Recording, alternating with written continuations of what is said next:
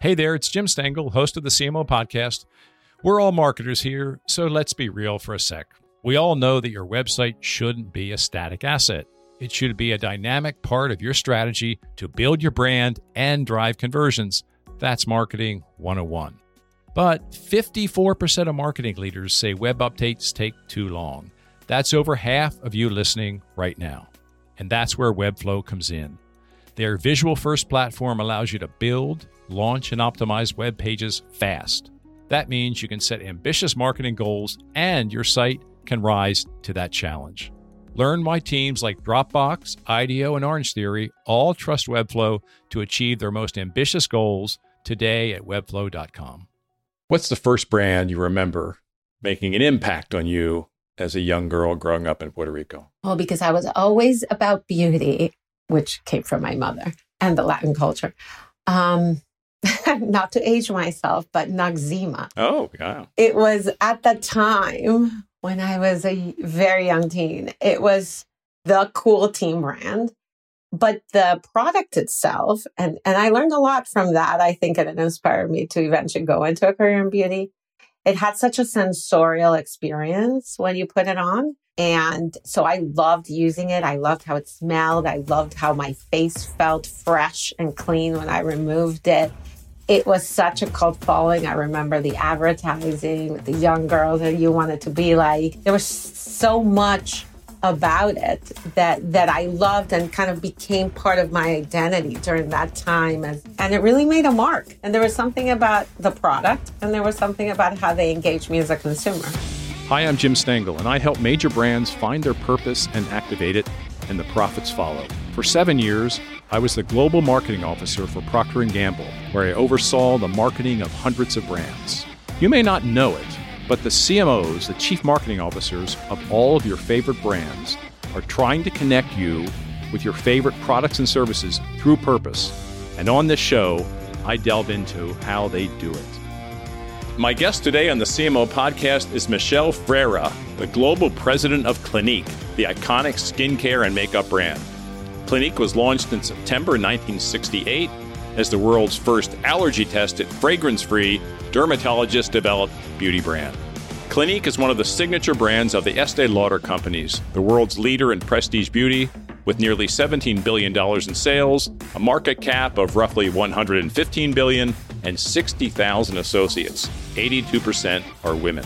My guest, Michelle, was named by Fortune as one of the 50 most powerful Latinas in business. She earned her undergraduate degree at Yale, MBA at Harvard, and then worked briefly at PepsiCo before spending 19 years at Johnson & Johnson, most of that time on the Neutrogena brand. Michelle joined the Estee Lauder companies in mid-2000. This is my conversation with Clinique Global President and mother of 6-year-old twins, Michelle Freyre. Michelle, welcome to the CMO podcast. It's about time we have someone from the Estee Lauder companies on this show, and I am so happy you are the first. Thank you so much for joining us. Thank you for inviting me. It's an honor to be here. Now, I have learned in my research about you that your favorite quote is from Eleanor Roosevelt. And the quote is, "Do one thing every day that scares you." So, Michelle, what have you done today or this week that scares you? And it better not be this podcast. It's not this podcast. Well, I think every day I've been taking business decisions. It's a very unprecedented climate that we're living through in the midst of a pandemic that we all hope it ends soon, but we know that we're still navigating through it. And so within that every day, we take risks, we lean in, taking certain assumptions about, in my global positions, how certain consumers are going to behave, our market's going to open in a few months, what is that going to look like? And therefore, invest or not invest and take the right decisions on that by market. We're making some decisions about China, how that's going to continue to unfold. And we're definitely taking risk. And I've probably taken 3 of those this week. But I believe that my mantra in my career has been all around personally, as a leader and also in businesses, you've got to take risks. You've got to take risks to grow. They got to be thoughtful risks. And you have to consider everything. And yeah, I love that quote because it's something that connects to me personally in my approach to life. So what's the scariest thing you've done in your career or the riskiest thing you have done in your career? Yes. I mean, so earlier on in my career, I started in marketing. When I graduated from business school, I went to Pepsi. I had the traditional path and then joined Neutrogena as a brand manager. And I was on that marketing path, which in my head and my plan was to stay on that marketing path. And then a sponsor of mine, who was the president of the company at the time, approached me and said, I really need you to go lead a group in sales, lead the customer marketing team. And I think you'd be great at it. And no one grows vertically in their career. And my initial reaction as a marketer was, sales? What are you talking about? I'm a marketer. And really, because I didn't really understand and had the really deep understanding of what sales is about and what it can bring and that diversity of experience. And it was a big risk because it was taking me out of what I felt initially had been my track and my expertise as well. I had not grown up in sales. So I was going to go lead and manage teams of people who had grown up in sales and had deeper expertise than me. But I firmly believe I would not be sitting here talking to you today if I had not taken that risk. Wow. Like my initial plan when I went in was I'll do this for a year and then I'll come back to marketing. And I stayed 8 years in sales because it was such a rich learning experience for me. I grew as a leader, as a business leader, as a people leader, as a marketer. I just became so much stronger from that experience. But it absolutely, I believe, transformed my career. Could you say that you rattle off the things that developed within you as in that 8 years in sales, but could you talk about maybe the one most powerful lesson from that 8 years that has helped shape you as a marketer and as a leader now, that 8 years in sales? The lesson I took the most away and has had the most impact is being externally focused. Mm-hmm. I think when you are a marketer and you're inside a company, you fall in love a bit with your own Kool-Aid and you start believing everything that you're saying and you talk to yourself a lot as a marketer and all the people around you do as well. And you stop being externally focused, on what the retailer wants, on how there's consumer behavior, but there's shopper behavior, and how there's a difference between that. You can have great advertising, which as a marketer, you can fall in love with your own, consumer engagement plan. And then they get to the store and they walk away with a different product. And why did that happen? And so just really understanding that. And you also only worry about growing your own brand or your own business. And when you speak to retailers, they're like, well, I don't really care about that. How are you going to grow my category? And so it just was such a flip for me to make sure that I was always externally focused. And that I think has completely shaped me as a leader moving forward. And it's something I challenge my team on constantly because it's very easy to become very internally focused and not really have the broader context. I want to stay with your career path for a moment. You have a real blue chip consumer goods career path, right? PepsiCo, J&J, and the Estee Lauder companies. So fantastic for you. When did you decide that consumer goods is the right industry for you? Was it serendipity? Was it intention? And have you been intentional in staying in it? That's a great question. When I graduated from college, I worked at Intercontinental Hotels in the corporate marketing group. And it was fun and I traveled and I love the hotel industry because I love to travel. I grew up traveling. But the one thing I was missing was that marketing was not at the hub of the wheel. So it was really in the hotel industry, it was really about operations. It was about, food and beverage and getting the room nights. But it was really much more focused on operations. So I actually, when I decided to pursue my MBA, I was very intentional that part of that experience was to pivot to go to a consumer packaged goods company where the consumer who I am very passionate about. I've always been consumer obsessed. I wanted to study psychology early on in college, is to really be somewhere where the consumer is always at the center of everything that you do. And therefore, marketing as a function, to serve the consumer and the consumer needs, that is what drives me. That is, to me, the higher purpose of what I do as a leader.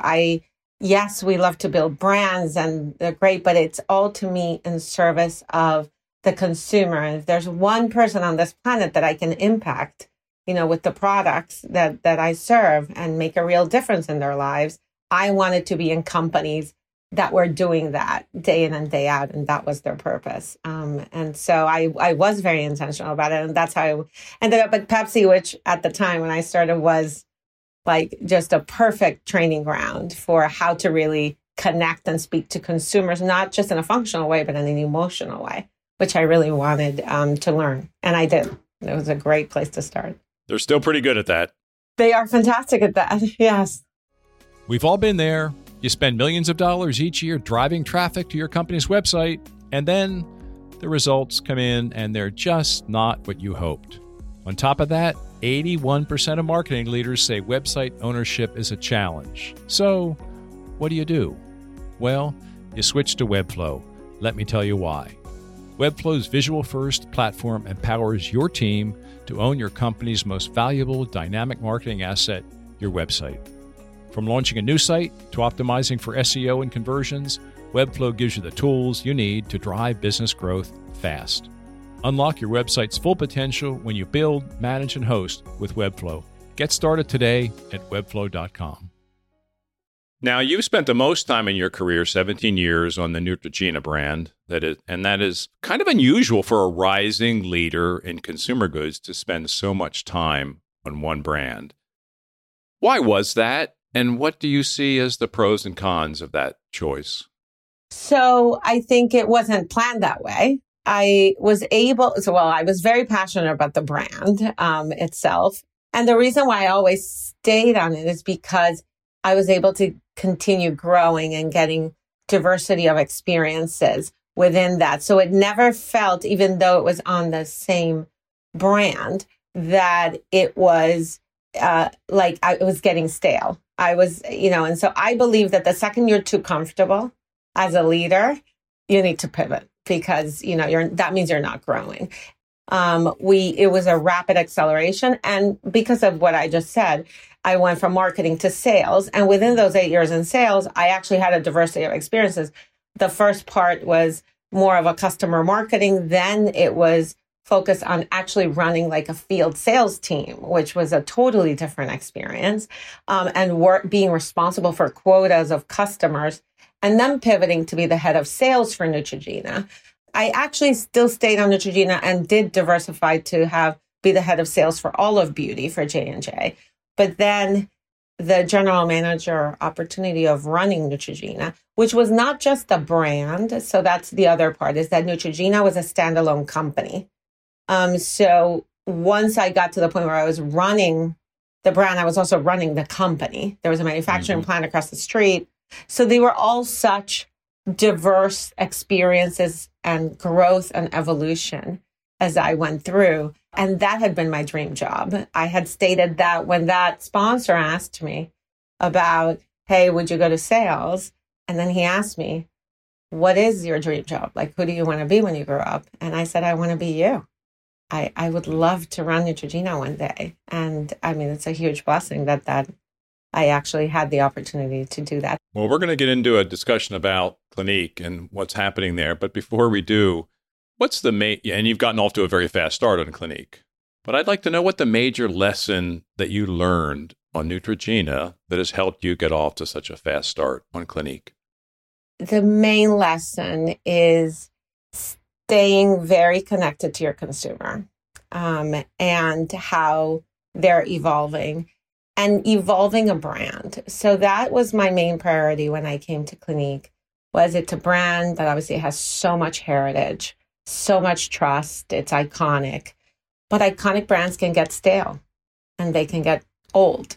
And especially when you have so many indie brands and the barriers of entry have really come down in beauty. And so anybody, as I say, from their garage can launch a great beauty brand. So I really came in, and that, that being relevant, continuing to always modernize and evolve a brand, and doing that by staying super connected to your consumer. That is really what I think is the main thing that I brought, and have fresh eyes, right? Come in and look at it with the expertise of having successfully built a skincare brand that is also iconic in its own right. And being able to modernize it and evolve it while maintaining the DNA of the brand, which I think is always a very tricky balance, and something that I also played with at Neutrogena. A lot of brands would love to have the profile of Neutrogena or Clinique. They are two of the most distinctive and successful brands in the world in beauty and beyond. Why? Now, you've worked on both of them. Why do they stand out so much? Why are they so distinctive? Yeah. And, as a personal anecdote, those were the two brands I used when I was a teenager. Oh, interesting. So it's actually a dream come true to have worked on both, and have been very grateful to have been able to shape them, in different ways. What they have in common, and the reason they are iconic, is first, they have stood the test of time. So I think that they have a very high trust. They deliver on their promises. And that trust is built over time. And I always say it takes years to build trust and one day to evaporate the whole thing. So you have to be very disciplined about what your brand represents and how it serves your consumer, and make sure that you are always very true and loyal to that. I think both brands have done that. They have both, been trustworthy brands. They deliver on their promises. They deliver on results. They do it in a safe way. They do it in a way that, they both have dermatologist roots. And so that creates a trust. They're both straightforward brands. They're not gimmicky brands. They just really speak to the consumers in a smart way and in a respectful way. And I think that that's really important, in a transparent way. Those are the elements that make consumers stay with brands. Both have very loyal consumers, that, these people that have been decades, and they pass it along generations. But it all goes back to that. I just recorded a podcast with two people at Google, Marvin Chow and Lorraine Toohill, and I asked them, what had they learned about brands during the COVID period and what's going on? And they quickly went to where you just went. The brands that are straightforward, transparent, authentic, no crap about them, no bullshit, straightforward, still inspirational and all of that. But people just want brands to be honest with them. And I think these two brands have been that for decades. And it's more relevant today and more important today than ever. And exactly. I think more than ever, the tolerance for all the fluff and all the blah, blah in beauty that has frankly characterized beauty in general with a lot of brands for a long time. People are really craving so much for trust, truthfulness, just be authentic. Just talk to me straight as a consumer. Treat me like I'm a smart person, and just tell me what I need to know, so we can arm them to make the decisions for themselves about what are the right products for them. And I feel super passionate about that mission to be authentic. I'm a very authentic leader. It's something really important to me. And I feel like I need to treat my consumers, and that has been my mantra forever, to treat them with respect, and just be there to serve them and help them make their own decisions. Now, leadership. You've been at the Estée Lauder company for about 20 months on Clinique. You've been promoted once already. Tell us about the choice to leave J&J to the Estée Lauder companies. That had to be a tough one. Yeah, I think, I had been at J&J 20 years. And, it's, speaking of diversity of experiences, I'm very passionate about beauty. I was already president of beauty. I had been running beauty for a few years. And so I made a decision that I wanted to do something different, and left J&J. And it was great. It took some time. Actually, I have 6-year-old twins. So I was able to spend a little time with them as well. And then really looking for what was that next chapter and place where I could bring so much of what I had learned in those 20 years and help another brand, but also where I could grow. And then the culture piece. I think the culture piece is really important. I think fit with a culture is paramount, especially when you get to this level. There are a lot of people that can do the job, but the fit with the culture is really what matters. And so the second I started meeting people at Estee Lauder, they're all just, such institutions in the beauty industry. I knew I could learn so much. I was so inspired. And then just as I kept meeting the family, they really make you feel like you're part of a family. You're joining their family. And that was just super special for me and the way that I approach leadership and a culture that I wanted to help them build and continue to build. And then I brought a lot of the kind of consumer rigor and discipline and expertise and a lot of commercial expertise with my sales, background. But it was a great match. And I love every single day I've been there. I have loved it. I'm having so much fun and it's a phenomenal company.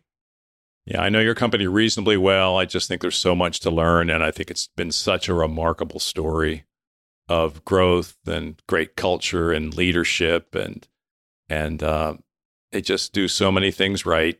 And I think I read everything I can about it, about your company. And I've read Leonard's book. It's really a very inspiring story. So, Leonard has been specifically with me just incredible in terms of the lessons because he launched Clinique. Yeah. So he welcomed me from day one and kind of has been a teacher about the DNA of the brand, making sure I truly understood it and why the brand was built the way it was built. Because as I evolve it and modernize, it's so important for me to maintain that DNA. And he's such an inspirational person. And as a woman, I'll say, he always says that he doesn't make any important decision without a woman at the table, obviously, having learned so much from his mother. And it's just such a fantastic story. And they really care about building brands. Mm-hmm. And that was something that also really attracted me. The long-term, building a brand equity and treating it as something very special that you have to nurture and you have to really protect. They are all so aligned and so passionate about that. And that was a place I wanted to be. What would you say is the key to success for today's CMO? If you said data, you wouldn't be the only one. At Deloitte, however, we believe data is only half of the equation. The other half, story. Because data is the language of business, but story is the language of humans. And we believe the most successful CMOs know how to harness the power of both data and story. To learn more about Deloitte's CMO program and how we can help today's CMOs succeed, visit cmo.deloitte.com. So Clinique, it's not a new brand, right? It's an iconic brand. It's been around for decades. Leonard helped launch it. It has a lot of momentum now, right? Double-digit growth in hero items, top-selling brand online in the Estee Lauder companies, total brand growth. What could others learn from what's driving this momentum, Michelle? I think there are a few things. I think the first, when I came in, I wanted to make sure, especially, imagine, I joined in the middle of the pandemic. So I joined in June of 2020, sitting at my home in Princeton on Zoom without meeting anyone. But I think my first priority was to make sure that we were very focused. And so I think sometimes brands lose their way because they try to do so many things and then you do nothing well. And so we were really focused on building just a very core number of hero products that they were going to be the ones day in and day out. Don't deviate. Don't go chasing the shiny object. Stay with it. You innovate behind them and you keep added, but you keep building them, you keep scaling them, and you stay consistent in your strategy and very focused and disciplined. And I can't tell you how many times, people come with, well, what about this? And what about that? And especially on a brand like Clinique that plays in so many subcategories, plays in skincare and makeup and fragrance. It's very easy to get distracted. So I think that has unlocked huge growth. And those heroes are all growing 35%. So that has helped a lot. The second piece is what I was talking about, modernizing the brand. And really coming into let's be honest, brands are built today now on social media. And so how we are engaging with our consumers in a much more modern, relevant way, more authentic, as we were talking about, and especially for that younger consumer in where they want to be engaged in TikTok. How do we work with creators? How do this brand show up? That is also part of what's driving it. And then I would say, because I'm running a global brand, also not just prioritizing where, which heroes we build and which subcategories we want to build, but also geographies, right? And so being equally disciplined about how we prioritize where we want to grow around the world and which markets are going to drive it. And I think online has been a huge, you mentioned it already, but, this team did a fantastic job pivoting in the pandemic to accelerate the growth online and bring services that Clinique is known for, those high-touch services that you get with the Clinique consultant in the department store that have been around for years. How do you reimagine that and bring that high-touch service, in a virtual setting and have that engagement with consumers in the way they want to engage? Because it varies by age. Younger consumers want to engage with their brand and their service is different than an older consumer who may need more hand-holding potentially. So all of those things have been driving, the growth, and it's been wonderful to see. And we're just getting started. You talked about focus being so important on your business choices. What about for yourself? Where are you focused personally? Where are you spending, your time, your personal time on the business? One of the things I prioritize the most is actively listening and spending time with my regional partners to ensure that we meet the diverse needs of consumers around the world. And what I learn from them informs new product ideas, new ways to engage consumers. In the last few months, I've been able to visit a few markets, which have been incredible. So I've been to Western Europe and the UK. I just returned from Spain last week. And I met with influencers and Clinique consultants. And they share how our new product launches are doing, the feedback they're getting, what consumers like about it, which helps us inform how we're going to continue to evolve communication. But for me, it's just important to take inspiration from everyone. And so one is I don't do it all on Zoom. So I've been prioritizing whether it's planning certain specific trips, wherever I can travel. When Asia opens, I will be traveling there. But just finding and engaging on that. And then just making sure that innovation is a big part of it. I spend a lot of time with the team.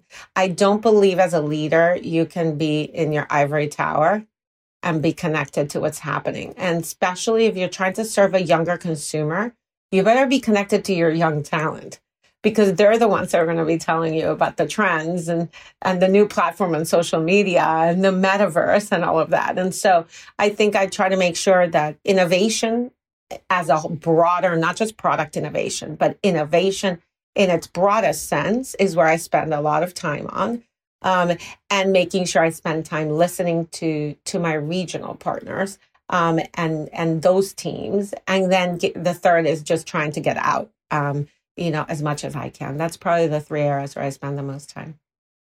This is a tough question. What do you think the most innovative thing that you are doing now in Clinique is? Well, I think one that I'm particularly proud of, and I sort of talked about it a little bit, was the metaverse. It's something that my team brought to me, so I can take zero credit for it, except for letting them do it.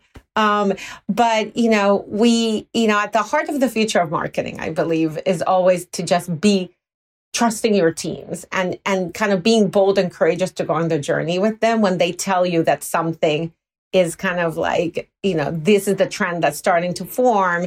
And do you want to lead in that trend, or do you want to be a follower? And so they came to me with the opportunity to jump into the metaverse, which we all know is a space that's starting to just evolve, with NFTs as a gateway. And so we launched these NFTs of our we did like Moisture Surge, which is one of our marquee products, Black Honey, which is a lipstick that is iconic. And actually a third one was about the brand. And we call them Meta Optimist NFTs, which is staying very true to our brand purpose, which is about bringing a daily dose of optimism for skin, for life. That's our purpose, and that's what we want to do. And so these Meta Optimist NFTs, and then we did a whole social media campaign around a contest and had consumers share their stories of optimism and the future. And then we picked some winners, and the winners would get a decade's worth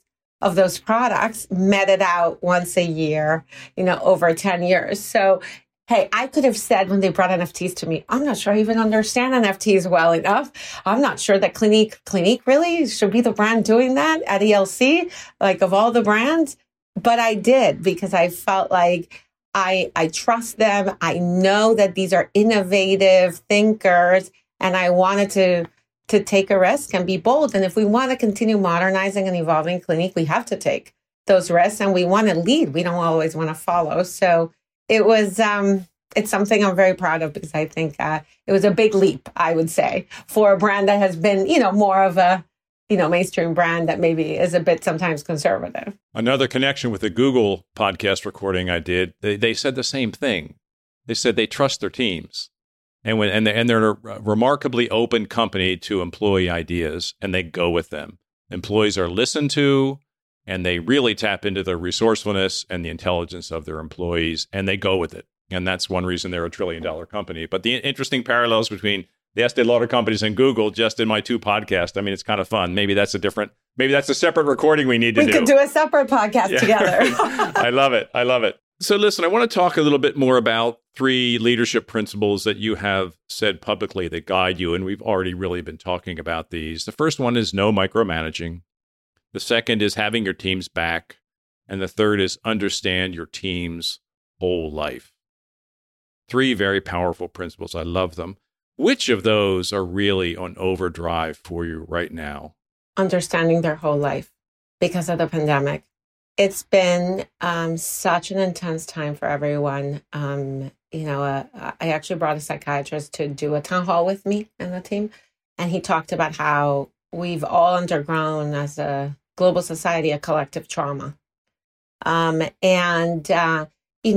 More than ever, it is, first so important for me to stay calm as a leader, right? Throughout that, and be a calming force for them. But I always knew empathetic leadership was important, but I have that probably naturally. But I just believe now it's a requirement if you're going to be a great leader, if that's what you strive for. It's impacted everybody differently, right? Because depending on whether you're a single person who lives alone in a studio in New York and you've been trapped there for 2 years, or you have aging parents that live with you, or you have young children who maybe are immunocompromised. I mean, there's just so many different aspects and everything that's getting talked about in the media. And the lines of blurring, the 8 a.m. to the Zoom calls at 10 p.m.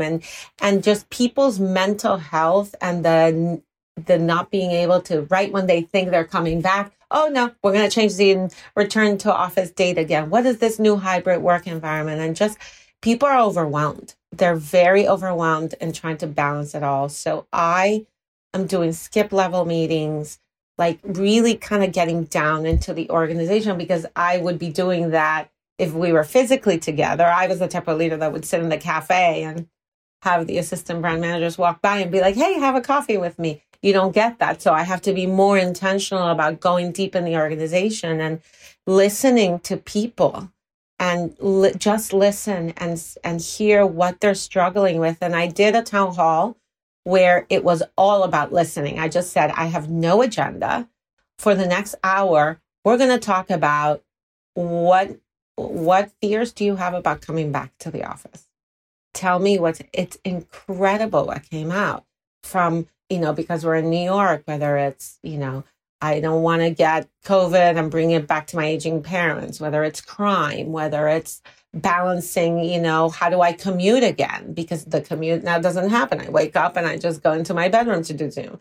There's just so many things people are struggling with. If as leaders, you don't take into account people's whole life, first of all, you're going to lose them, somewhere along that. They're either not going to be productive if they stay with you, and they're not going to be motivated. And it is amazing. It has always been for me the case as a leader that when you really make that effort to understand people's whole life, they will walk through fire for you, and for the business. But now it's even more not just about keeping them motivated, but just overall retaining talent and making sure they feel supported. That has taken a whole new meaning. So yeah, all those that you mentioned are important to me, but that one in the pandemic has now gotten elevated significantly. How are you a different leader in the last 20 months? I think that I am an even calmer leader than I was, which may sound almost counterintuitive with everything that's going on. But I just intuitively knew that I am a very passionate leader. I'm from Puerto Rico originally, so that Latino passion can come through. But I just knew that I needed to role model being calm, being thoughtful, to help navigate everything we just talked about from a personal challenging standpoint, but then the business, right? And all this unprecedented change in consumer behavior in a macro environment. Now we're having to deal with inflation. Like, it's every day there's like some new factor that this team has to pivot, has to manage. There's so many balls in the air, and staying calm and staying thoughtful and staying the course and them feeling supported. I think I've really, I knew the importance of that, but maybe didn't value it as much as I do now. And it's been a shift in me and my leadership. I've grown as a leader, for sure, in this process. So I think we've all grown as people, hopefully, coming out of this pandemic. I want to shift to the creative brief section of our podcast. And my first question is, your dad emigrated from Cuba and your mom from the Dominican Republic. You were raised in Puerto Rico. What about that amazing upbringing most shapes who you are today? Oh, wow. They are the two forces that shaped my life and still do. I'm blessed to have them alive. My dad turns 90 in March. Oh. I think first and foremost, they both escaped dictatorships. And that shaped them and therefore shaped me. And I think the top lesson from that was, focus on your education and focus on learning, because people can take away your money. They can take away your material things, but they cannot take away your education. They cannot take away what you've learned. And so for me, I still today, even though I'm not going to formal school, but hey, we're all in school every day in these amazing jobs. I focus on, I've always been intellectually curious, but I feel like learning is a never-ending journey. I'm learning every day, and I believe wholeheartedly that I learn from everyone. Like, every person around me at Estee Lauder is teaching me something. My kids teach me something at 6 years old. You learn from everyone. And so being open to always learning and the value of learning and continuing to grow is something that no one can take away from you. And that was the biggest lesson. I think that obviously the second one, which is more consistent with a lot of immigrants, is just the kind of the hard work and the dedication and the being the best at whatever path you choose and really dedicate yourself to it, which I've always said to people who ask me about career advice. I say, follow your heart and the money will come. Just follow your passion, do what you love, and the rest will kind of play itself out. The people who chase money and don't chase what they love don't end up in the same place. I love that. Mentorship is a passion of yours. Could you talk about the best advice you have received and given? We talked about follow your passion and the money will come. That may be it. But anything you want to add to that about advice you've received and given? The best advice I've received is probably that one about don't look at your career vertically. Like, don't pick a lane and think that then you're just going to keep going from one level to the next, and just stay in that vertical path. That you need to be open to the zigzagging of it all. And I thought that was I don't think I totally fully understood it when I first got the advice. And of course, looking back, it's an advice that I give a lot now that was given to me. And I'm still connected to the person who gave it to me. And then the advice I give when people ask me, which is a lot, whether it's in forums or one-on-one, because I do have such a passion for mentoring people, and especially because I feel a responsibility to pay it forward. Because I feel that I got here today because I had incredible sponsors and mentors that helped me along the way. And as a Latina woman, I feel an even bigger responsibility that I am in this position. That's so blessed and privileged that I need to pay it forward. And I do that. And I think the advice I give is about take risks, because if you are not uncomfortable, like I said, you're not growing. Diversity of experiences is super important, whatever that looks like. But it is the way that you will become the strongest leader possible is having a diverse set of experiences. What have you learned from your 6-year-old twins? Oh, my God. I think first to have patience. They have taught me to be very patient, which I sometimes have to really dig into to find. But I think the other thing that you realize is that as we grow from children to adults, we end up filtering ourselves a lot. And almost like, you become a lot more constrained in what you say, how you act. They're so free.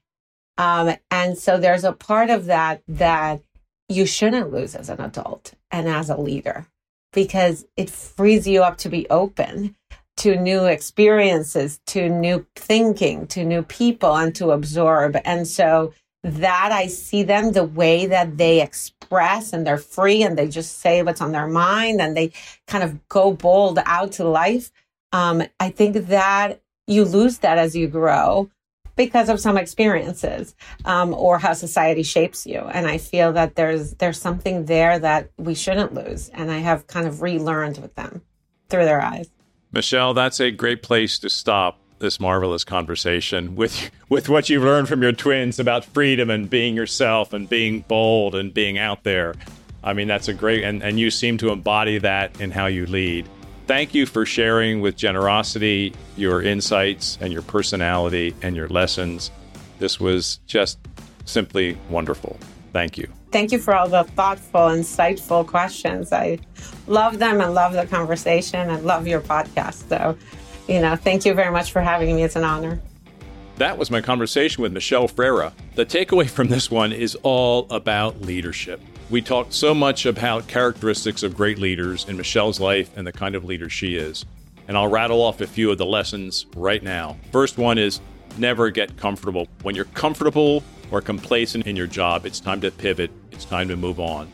She talked about the power of empathy and listening all the time. She talked about the importance of diversity of experiences. A zigzag career is a great career.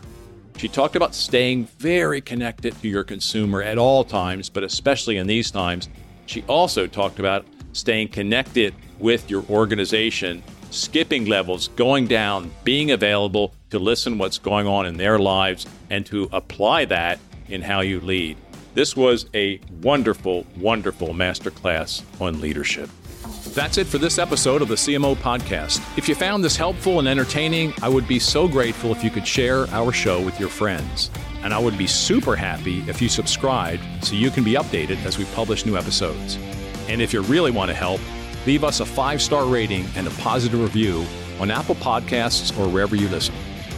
The CMO Podcast is a Gallery Media Group original production.